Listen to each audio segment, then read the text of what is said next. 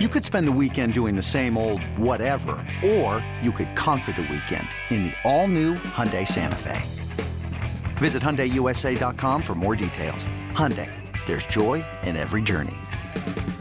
It's blazing hot outside. You get in your car to turn on the AC to get cold air pumping, but it blows hot air out. This issue is commonly caused by low refrigerant due to leaks in the AC system. You want an easy, all-in-one solution that will restore the cold air in no time. AC Pro Recharge Kits make restoring cold air easy for even those with zero DIY experience in less than 10 minutes. Save time and money versus going to a shop by picking up an AC Pro Recharge Kit today. Be a pro with AC Pro. Episode 62 of Bustin' Loose Baseball coming your way. We will discuss Lane Thomas playing like an all-star, also a trade chip. What's going to happen with him? Plus, Jake Irvin is back. I don't know, is he back or is he just good or is he good again? We will discuss Jake Irvin and the top of the draft looming just a couple of weeks away. A lot of movement, a lot of reports and rumors about what's going to happen at number one with the Pirates. We will discuss those coming up right now on Bustin' Loose Baseball. Bustin' Loose Baseball, hosted by Grant Paulson and Toby Altizer, gives you in-depth analytics and interviews on everything baseball in the nation's capital. Now, here's your host, Grant Paulson and Toby Altizer.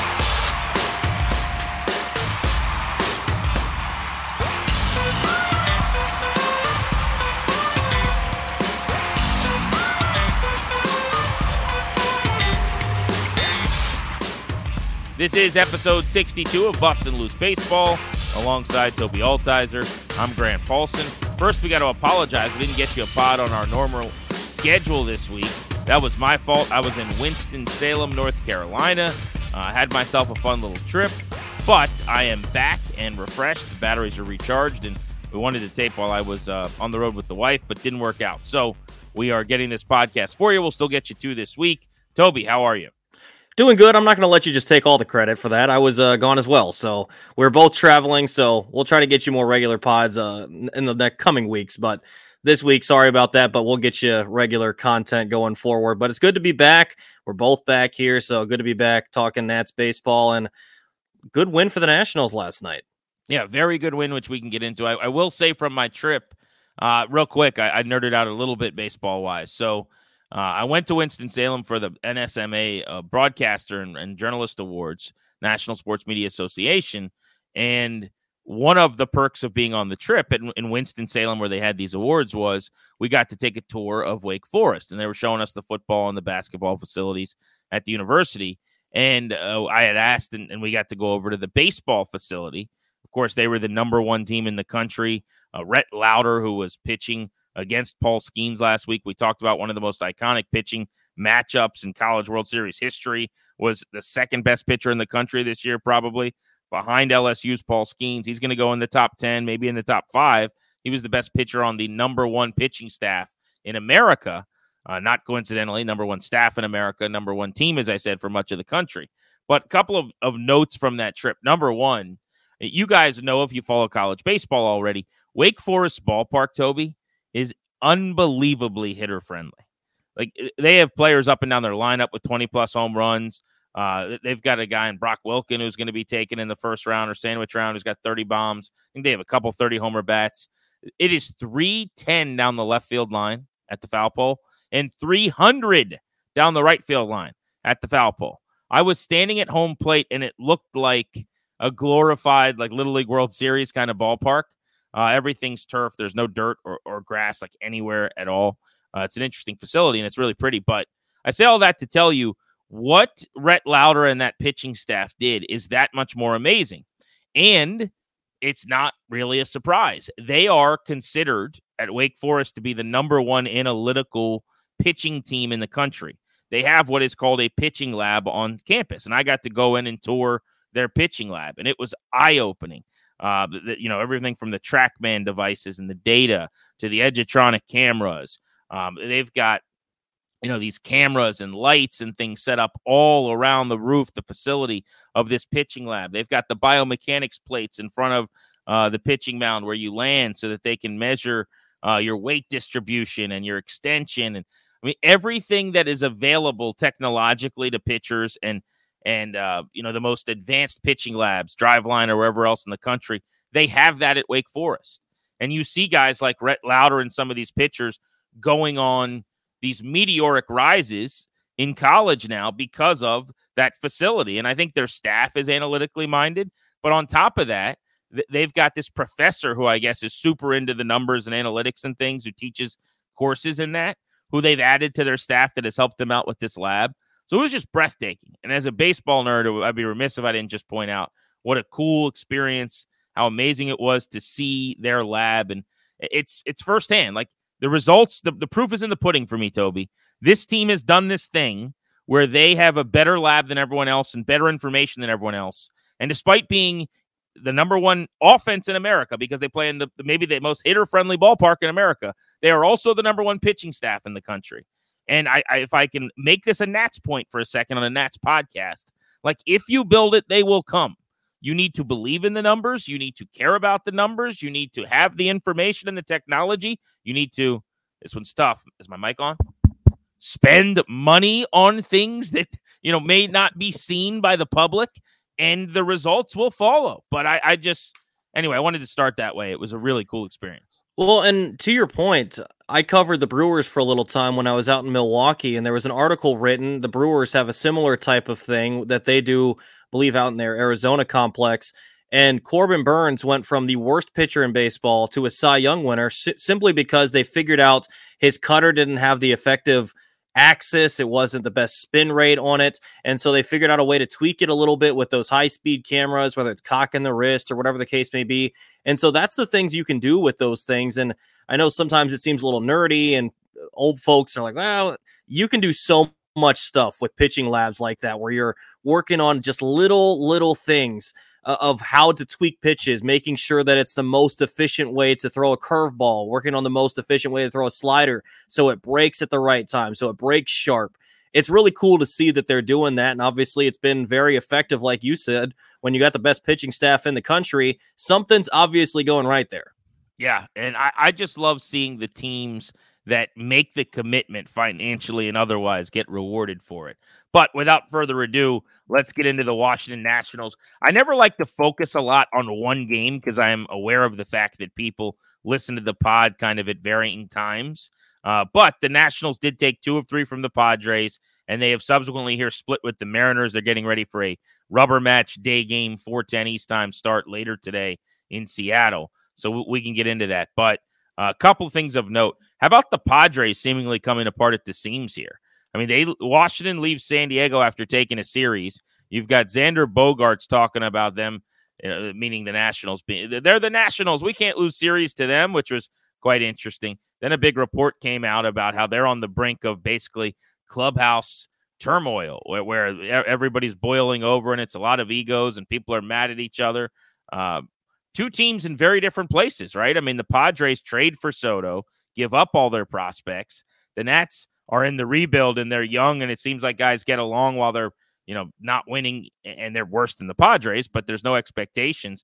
I just found that juxtaposition with Washington there, based on them being the team that essentially gave the Padres Juan Soto for some minor league players. I found that really interesting this week. Well, and it's funny because it's almost an exact opposite of what happened when they were here in D.C. Obviously, you remember when Soto comes back and all the hoopla that surrounded that, but it seemed like Soto really took off there in that series. It seemed like the Padres looked like they were going to get things turned around here in D.C., and then just a couple of weeks later, the Nationals go out to San Diego and win the series against them. And all of a sudden, it seems like San Diego is just falling apart. And it's crazy because they have so much talent there. And you understand, if you're not playing good baseball, you're not winning, it would get frustrating when you got guys like Tatis, Soto, Bogaerts, all those guys on the same team, and you still cannot produce victories. It's got to be frustrating. I mean, they're spending so much money. You traded so much of your farm system to the Nationals to the point that you look down there, they got some guys. It's not like they don't have any good prospects left, but at this point, it's not like they have a lot of guys. So these dudes that are up there need to produce, and they're not doing it. So I get the frustration, but I think it's kind of funny at the same point. Yeah, I wonder if they're going to trade Soto at this deadline. I mean, that's not really being talked about yet, but it will be soon if they don't start winning. Here's what I mean. They're 37-42. they're 7.5 out of a wild card spot. So forget the division where they're 10.5 back and in fourth place. Diamondbacks and Giants are better than them, stunningly. And the Dodgers, kind of anticipated, better than them as well. And all of those teams are at least 7.5 games better than them. But they are not even close to the wild card, where you're not only chasing 3 teams in your division, but you are also then chasing either Cincinnati or Milwaukee. You're even basically with the Cubs. So there's technically 5 teams you're climbing over. Then you're behind Miami and Philadelphia. So, I mean, you're talking about almost 10 teams, in the wild card mix with you that you're going to be scratching and clawing with. Do you really, if you're AJ Preller, want to risk going all in to make the wild card this year, thinking maybe when you get to the playoffs you can go on a run, or retooling? And if you want to add to that system, we went through the same thing here last year. You know what the best way to get a lot for Juan Soto is? Give up an extra postseason of him. So is it 2 postseasons of Soto going into his contract year next year, or 1? Something they're going to have to contend with and deal with. But that's a discussion maybe for another podcast on another coast. To the Nationals we go. So last night, big 11-inning win, 3-run 11th. All kinds of storylines to take out of this game, including Jordan Weems getting out of the bases loaded jam, which was awesome. He's been really good. 2 innings scoreless, 3 strikeouts, pitching around 2 walks. But I think we got to start with Lane Thomas.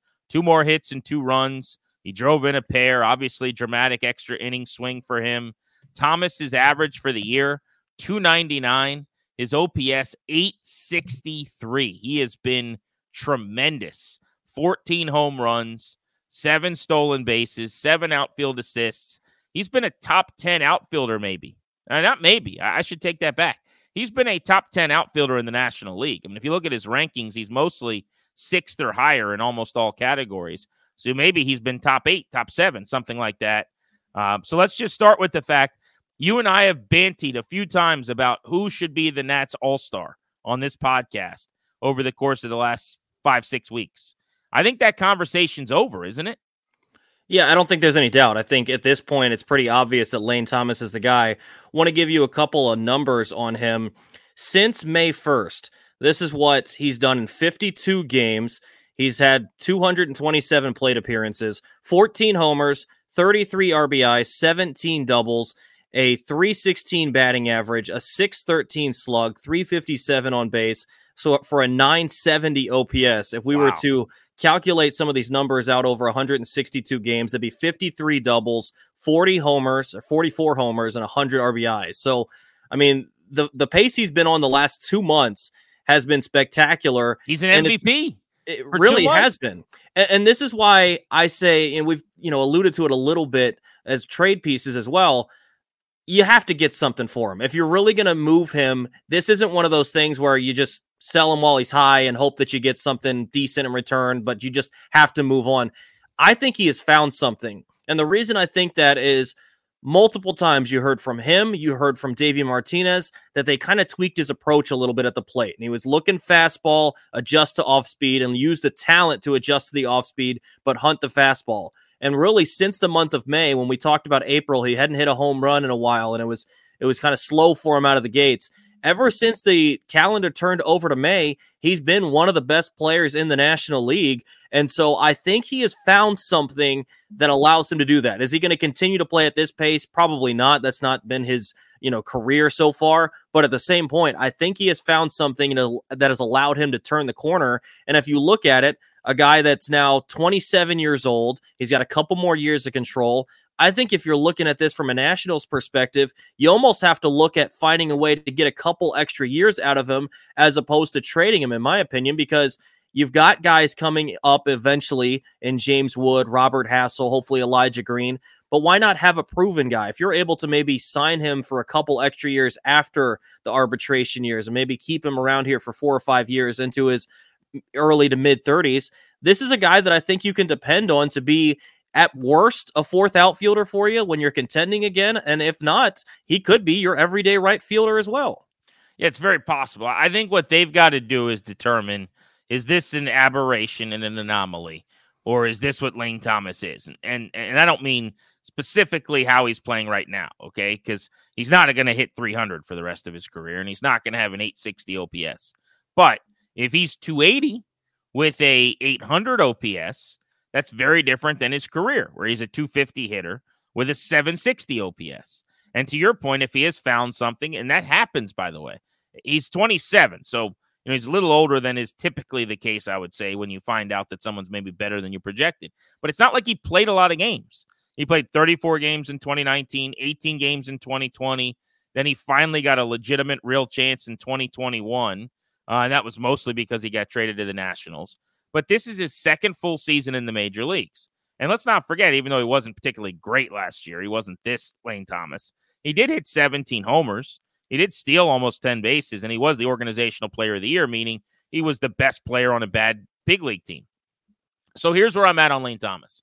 I have been on the team of you probably have to flip this guy because his value is the highest that it's going to be.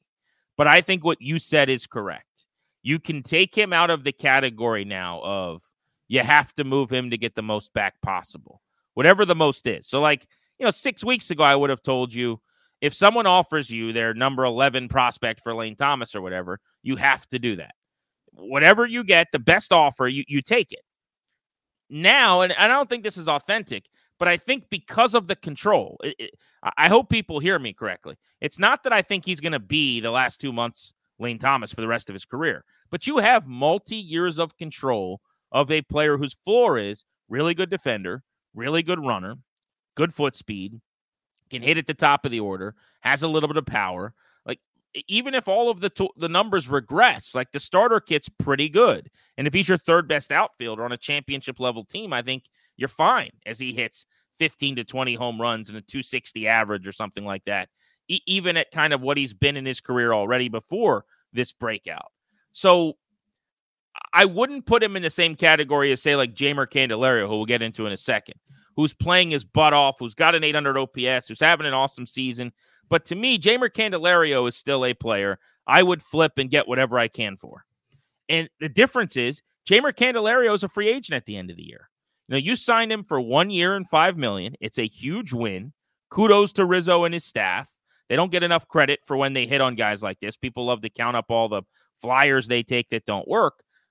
You're going to bat a very low average when you sign guys like Jeimer Candelario on a bad team for a year. But this one has. But Candelario is not Lane Thomas in the sense of if there was 2 years left on Candelario and he was 27, maybe you say, you know what? He could help you. But he's going to be 30.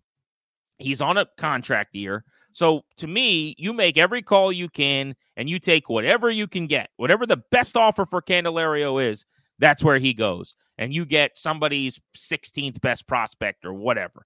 You get some A-ball arm that you think might turn into something. But with Lane Thomas, to your point, I have come around now to this idea based on the control, less based on just the current production, but believing a little bit in the game. He does everything. I think that you can get away with not trading him.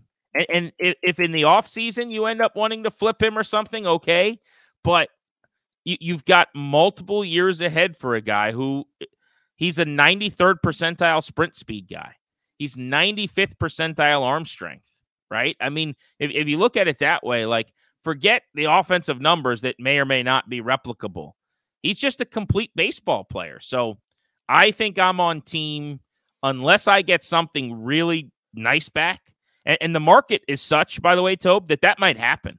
Maybe a team gives you, their second best pitching prospect or something they really like, who's in AA with good numbers and on the verge of a futures game or something. And maybe you go, okay, well, 2 years of Lane Thomas for a potential, fourth starter in the big leagues. We'll do that. And I would do that. But it's the point is now, in the same way that when I traded Trey Turner with control, I needed something. When I'm trading a Scherzer or someone who's in the final year of a deal, Yan Gomes, Josh Harrison, any of those guys, what are you giving me? What are the best offers? Take that one. Because otherwise, the guy's walking for nothing. Yeah, I mean, if this were 6 weeks ago, to your point, if we're talking about a trade, I would have probably been in the same camp as you as, just get what you can. If it's, some mid-level prospect pitcher, fine. If it's a couple guys that are lower ranked, fine. At this point, you have to get someone pretty good. And otherwise, you keep them around because, this is a team that over the last couple of years hasn't spent.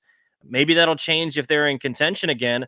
But he seems to be a guy to me that could be a cost-effective veteran down the road when hopefully the Nationals are contending again. A guy that you can keep around for not too much money, but can give you production for that reasonable price. You know, whether he's the fourth outfielder, he's your everyday right fielder, whatever the case may be down the line. You know, like you said, I don't expect him to continue to be a 300 hitter, 950 OPS guy like he's been over the last 2 months. I don't think that's him, but he's been pretty streaky throughout his career. And we've seen stretches before, not this long, but stretches before where you're like, wow, this guy's really good. And then you've seen the down stretches. So it'll be interesting to see the rest of the year, whether he has one of those down stretches, whether he's truly found something. Maybe he can avoid the down spells more so than keep up the hot streaks. But either way, I think that at this point with Lane Thomas, he's kind of showed you what he is. And even if he takes a step back and goes back to more of what he was before, I'd be totally fine if that's a guy that you wanted to depend on as your fourth outfielder, at best, your everyday right fielder going forward with this organization. Other guy that I just mentioned, Jeimer Candelario, who's in the trade convo, I think, that we have to have. Real quick on Candelario. So he doubled as part of a 2-hit game in Seattle in game 2 of that series. He's obviously got a home run on this trip as well. Jeimer's been rolling, by the way. He's got 2 homers in his last 7. He's hitting .320 with an OPS over 1,000 in that time. Over his last 15 games, he's hitting .310 with an OPS of almost 1,000 and 3 home runs. And over his last 30 games, he's got an OPS well over 800. And for the season, he's at 805. So forget his 260 average. Like, he's hit for so much power that he has been a really valuable offensive player. Excuse me. And he's been terrific defensively as well. I heard Bob give a stat on the telecast yesterday. He is the fastest national in terms of games, I believe, to ever have 10 homers and 25 doubles in a season. And that's not completely random. Remember, one of the appeals to him when they signed him, they sent out a press release and they talked about how he'd led the league in doubles 2 years ago in the American League. It is part of his game. So I say all that to say this is a huge win. 1 year, $5 million. I've loved Jeimer. I really don't hate the idea of having him around in the future. If that happens, though, I'd be bringing him back this offseason because I think he is, like, to me, this is the perfect example of a player that you brought in, you struck gold, you move him, and you get something for your system back. Like, there's no reason you can't get a player or two that would fit into your top 30, for Jeimer Candelario in a fairly weak market. I mean, someone needs a little thump. He can provide it. This is a switch hitter, which is very valuable, who's playing above average defense in the infield, who can hit doubles and home runs. Like, there's no reason they can't get something helpful back for Jeimer Candelario, in my opinion.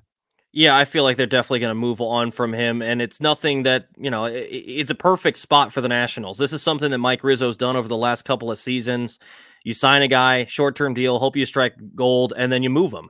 And that's what they've done with Jeimer Candelario. And if you're a team that's contending and you have issues at third base defensively, he can help you out. His bat, I think, is a solid one. He's had some hot and cold stretches, but he's been dependable enough at third base as a hitter. And then defensively, like I said, he's been so good. When the Nationals brought him in, defense wasn't a part of any of this. It was going to be the doubles. It was going to be maybe some power and basically all his bat. What he's been able to do defensively this year, I think, has been an aberration. And I think that's something that could add to a team looking to maybe improve their infield defense. Jeimer Candelario, I think, is going to net them something much better than they probably expected because he's been a really good player for them this year. There was a report that they're possibly going to get something for Ildemaro Vargas as well. I think that was John Paul Morosi of MLB Network who said teams are sniffing around on him. I mean, he obviously is a trade chip. He plays short. He's got a little bit of pop off the bench. He just hasn't played enough, and frankly, he's gone cold at the plate right now. That I don't think they'll get a lot for him. But that's whatever you get is kind of a plus situation. But we'll be tracking some of the storylines closer to the trade deadline as we go here on Bustin' Loose Baseball. One other player I did want to talk about really quickly, and this is not a trade conversation, but this was specific to the game against the Mariners. Jake Irvin, again, threw the ball really well. He gave up the 2-run homer in the first inning on a mistake, and that ball was crushed, by the way. But after that, he gave up just 1 run in his start. And frankly, he should have had a quality start. Should have been 6 innings, 3 runs because there was a ball 4 call on a strike 3 in the 6th inning that would have gotten him out of the frame. The Nats, I saw a graphic, are the team that benefits the least from umpiring this year, and it's not close. Like, they have been screwed statistically. This is not an opinion, more than any other team, and it's by far this season on bad calls, balls, and strikes. So if it feels like as a Nats fan you're watching and you're like, man, that was not a good call, it's because you are thinking that more than any other fan and fan base this year statistically. And it's not particularly close. But Jake Irvin, the 26-year-old righty, he was getting kicked around. I mean, he was just having a rough go of it. I know on the pod a few weeks ago, you and I were saying, if something doesn't change coming out of his little break that they gave him when they skipped the start and gave him 11 days off, he might not have a spot in the rotation for that much longer.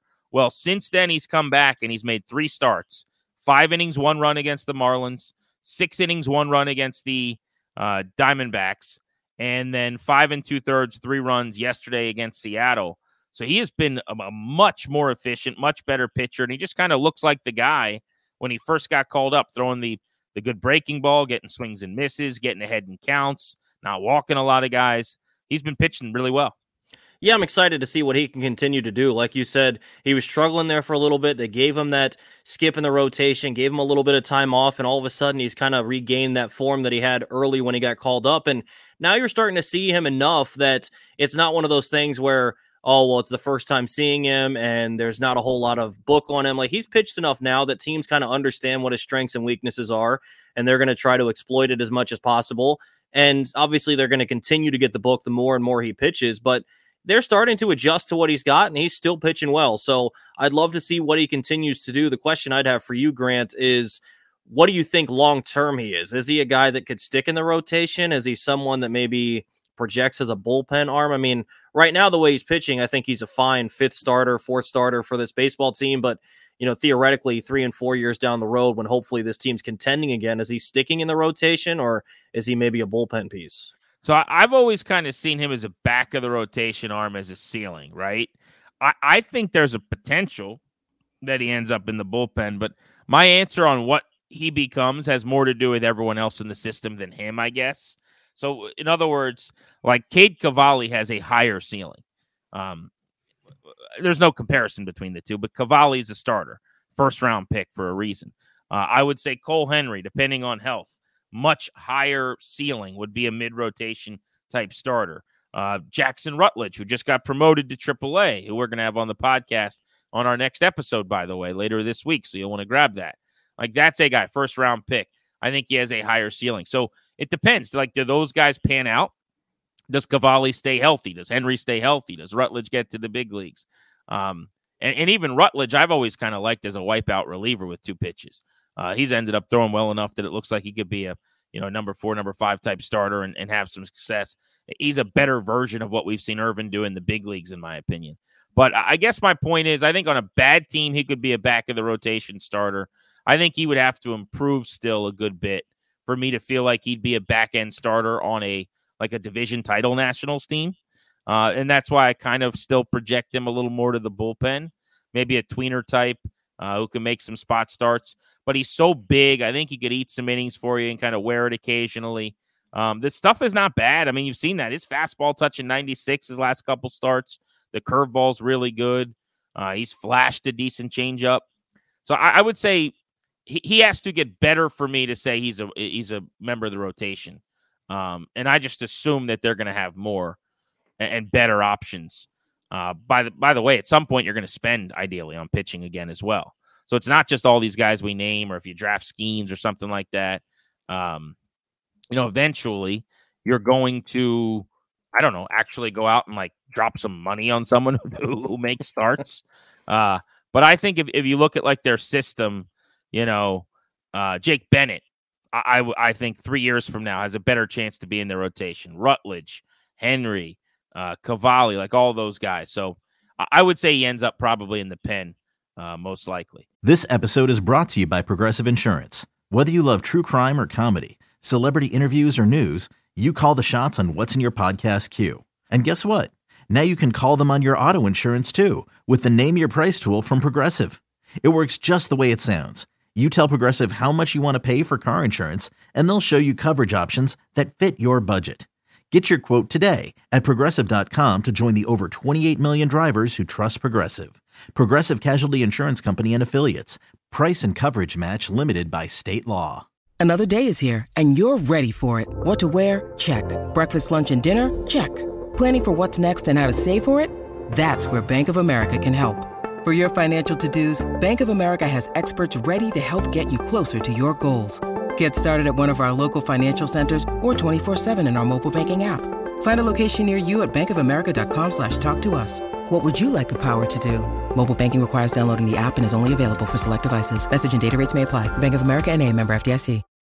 When you need mealtime inspiration, it's worth shopping Kroger, where you'll find over 30,000 mouth-watering choices that excite your inner foodie. And no matter what tasty choice you make, you'll enjoy our everyday low prices, plus extra ways to save, like digital coupons worth over $600 each week. You can also save up to $1 off per gallon at the pump with fuel points. More savings and more inspiring flavors make shopping Kroger worth it every time. Kroger, fresh for everyone. Fuel restrictions apply. See you later. Speaking of the system, they're going to be adding an arm or a bat in the draft coming up with the second overall pick. And the big question right now is, what is going to happen at the top of the draft board? There are all kinds of rumors. We've reached silly season of the draft where every day there's another thing coming out. I will tell you personally that I have heard some rumblings, that the Pirates could be trying to cut a deal at number 1. Now, what does that mean? That would mean not Dylan Cruz. Maybe you get Paul Skeens a little under slot to go 1-1. A name that I have heard, and it's a little bit crazy, but I'm telling you that this could be a thing, is Max Clark, the 18-year-old outfielder from Indiana, possibly really wants to go first and would take a below slot number from Pittsburgh. Remember, they picked first a couple years ago. They passed on Marcelo Meyer, who was the highest ceiling player in the class, to take Henry Davis, the catcher from Louisville, who's now in the big leagues already. I mean, they could do a similar thing where they save a little money with the first pick. They take a guy they like. They spend more a little bit later. So if they were to take, someone other than Dylan Cruz, it would make for a fascinating debate for the Nationals as to what they do at number 2. And specifically, hypothetically, let's say they take Max Clark, and now the Nats have their choice between the two LSU players. Skeens, who we've talked about for months, or Cruz, the outfielder from LSU, both 21 years old, these college teammates who just won the College World Series.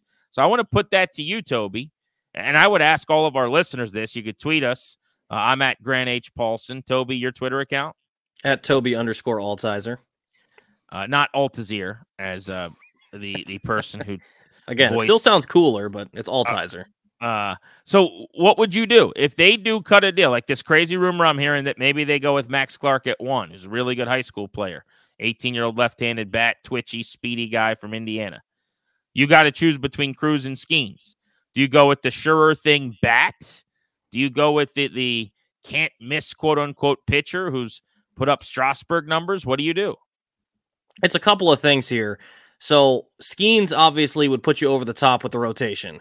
And so you could add him in immediately thinking that he could be your ace going forward, have a rotation of Skeens and Josiah Gray and Mackenzie Gore, and then a couple more of whatever guys really pan out for you, Rutledge, Cavalli, Jake Irvin, whoever it is. And you could really have your rotation set for the foreseeable future. So I understand that. And I've kind of been on the Skeens train because I just assumed that Cruz would go 1. But if Cruz is there, I don't see how you can pass on him.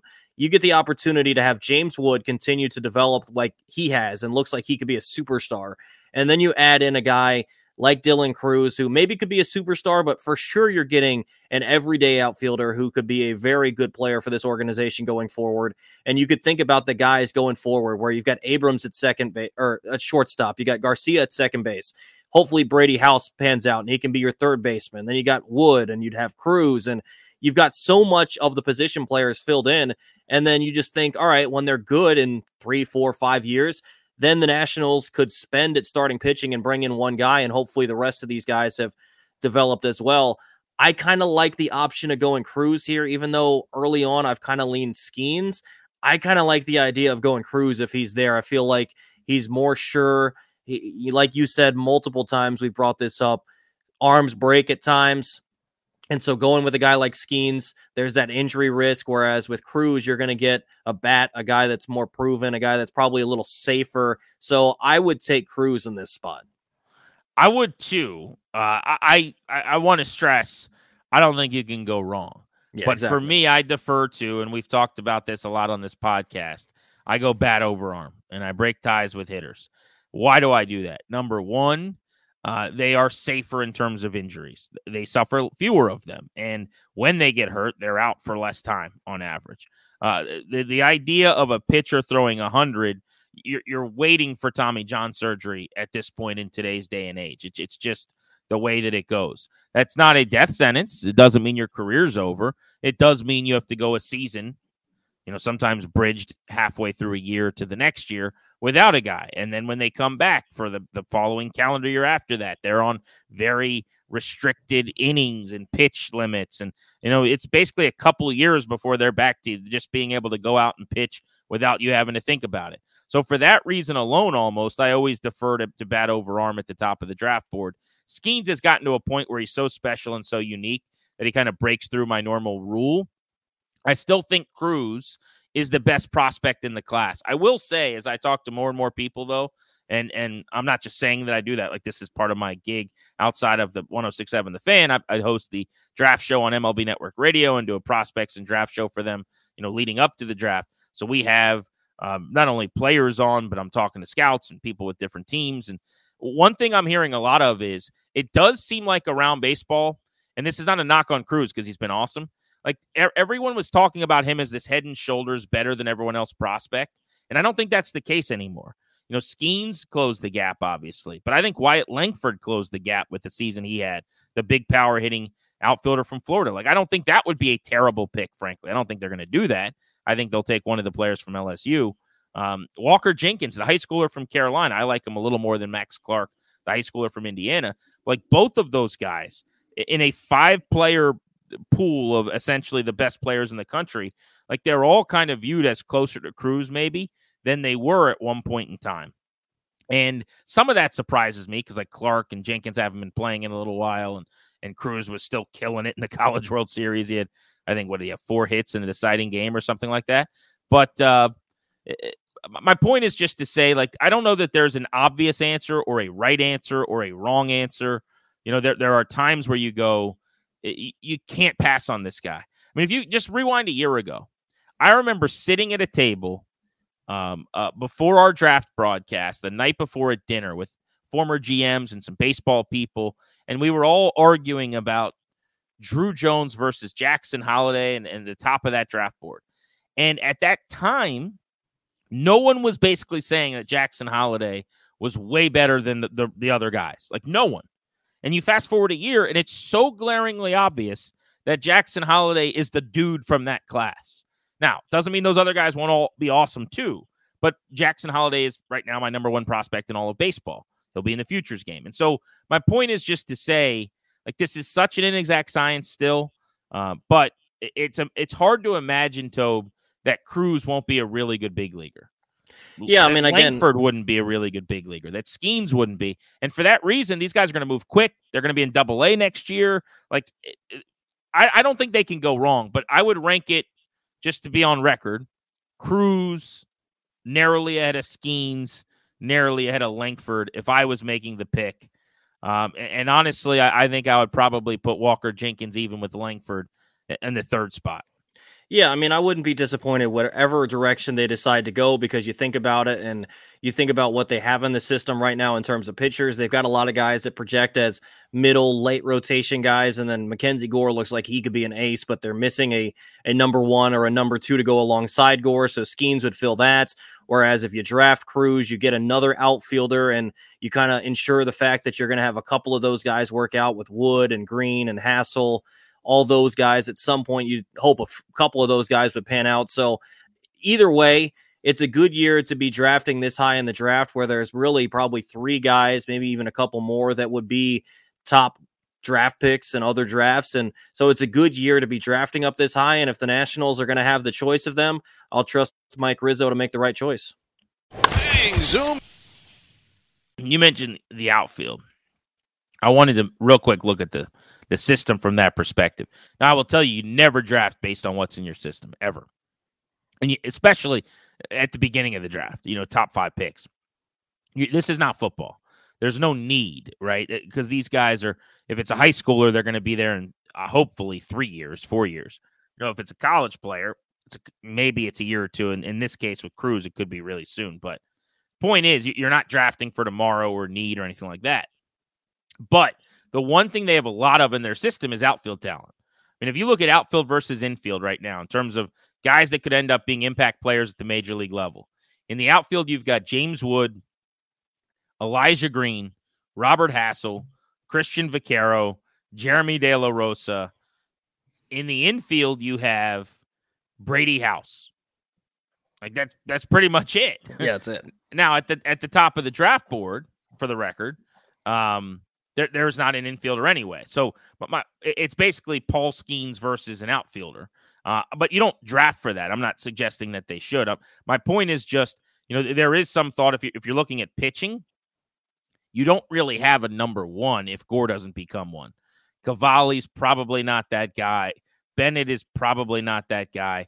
But Bennett, Henry, Cavalli, those could be, slot in high ceiling to floor of like a 2 through a 4 or something like that. You got some back end guys maybe, or like what I would call four starter types, 5th starter types in Rutledge, or if things work out, maybe like Andrew Lara. I'm not as high on him, but point being, teams don't have aces normally. It's really, really hard to find the Skeens. So if they just go with that as a pitching org, and you know what Rizzo thinks of high-end pitching, and it wouldn't surprise me. But even though we say they can't go wrong, we mean they can't go wrong on draft night. Like, you can obviously go wrong 2 years from now. I mean, imagine if Paul Skeens becomes Verlander and Dylan Cruz is, we thought Spencer Torkelson of the Tigers was can't miss. It was breaking Barry Bonds' record at Arizona State, and he's still struggling to really be an impact middle-of-the-order bat in the major league. So they've got to get this right. There's no doubt about that. Speaking of which, Elijah Green, speaking of trying to get things right, I loved the upside, but I've always been dubious and skeptical of the swing and the swing and miss. I don't like guys who swing and miss in high school as much as he did, albeit against good competition at IMG Academy. 104 strikeouts in 208 at-bats, half of his at-bats in A-ball for the now 19-year-old right-handed bat.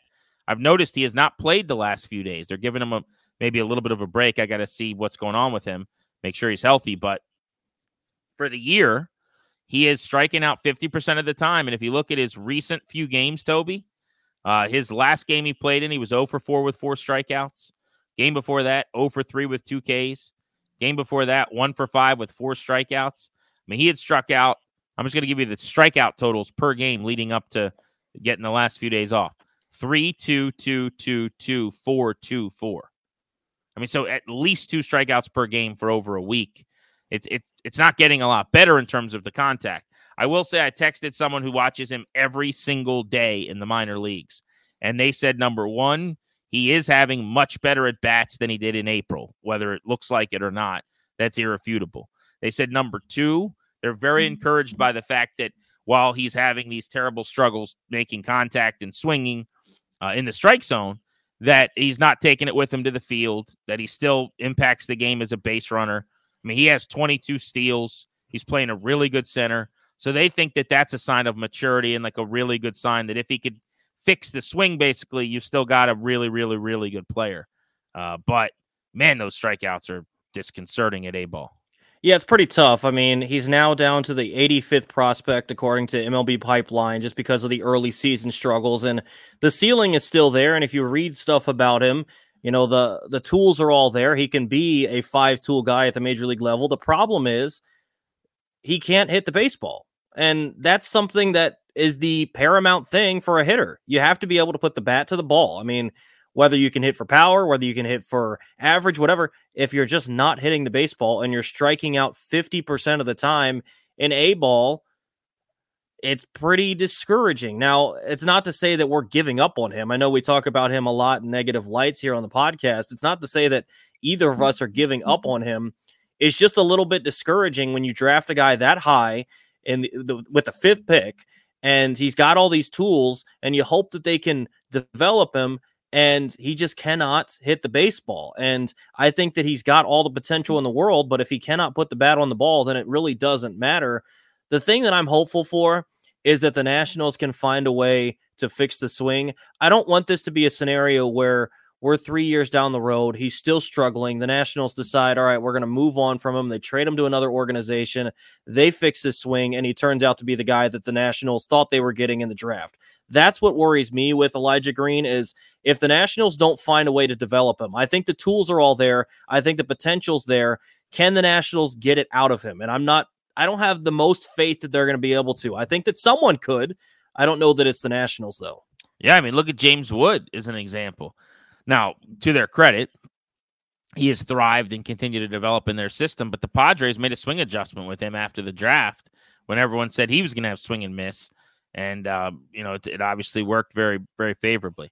All right, final thoughts, Toe, before we get out of here. Looking ahead for the Nationals, they wrap up their series, as I said, today. They got the Mariners, and then the Philadelphia Phillies are hosting them at Citizens Bank Ballpark, up 95. The Cincinnati Reds coming to town next Monday after that. I cannot wait to see Elly De La Cruz for 4 games. Mackenzie Gore continues to do things that give you lots of hope for the future. The first pitcher in Nationals history, which is crazy when you think about the guys that have come through here, but the first pitcher in Nationals history to strike out the first 6 batters of the game. Incredible. Max never did that? No. He was the first ever. Crazy. To think of the guys that have come through here, and he's the first to do that. And the way that he can make Juan Soto look foolish in the box, too. And he struck him out the 3rd time, and Soto was giving him the little head nod like, yeah, that was a good pitch. You got me on that one. It just makes me think that once he gets fully accustomed to the big league level, once he gets fully accustomed to the grind that is 162-game season, maybe it's not this year, maybe it's after the All-Star break, who knows, but maybe it's next season. Once he gets fully dialed in and gets used to it, I think he's going to be really good. It's just pitch count is still an issue with him. You'd love to see him go deeper into ball games, but again, I think you're nitpicking with Mackenzie Gore right now. Every time you watch him, he shows you something new. His fastball's electric. I think once he can start working on some of these other pitches, maybe add in that changeup a little bit more if he can get some of the feel for that back. I think overall, though, what I've seen from Mackenzie Gore, especially this last outing against San Diego, very encouraging, and I'm excited to see what he can do the rest of the season. Yeah, I'll be tracking, too, left on left with him. We talked about it earlier in the season, but lefties hitting 347 off him, righties 236. He's a left-hander. Like that doesn't make sense. That's not how that's supposed to go. But, man, he has been really, really good at times. And as you said, that is a crazy stat. Good nugget on the 6 straight batters. All right, thanks to producer Darius, as always, and thanks to Toby. I'm Grant saying so long for Bustin' Loose Baseball. We appreciate everybody listening. We'll be back later in the week.